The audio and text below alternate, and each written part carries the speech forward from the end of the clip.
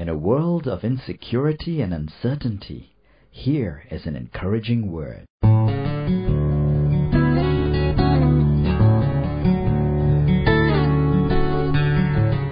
Have you had a particularly challenging year? The Bible promises there is a time for everything and a season for every activity under the heavens. As 2018 draws to a close, may your season of difficulty end as well, and may the next year be filled with brightness and great cheer. Ecclesiastes chapter 3, verse 1.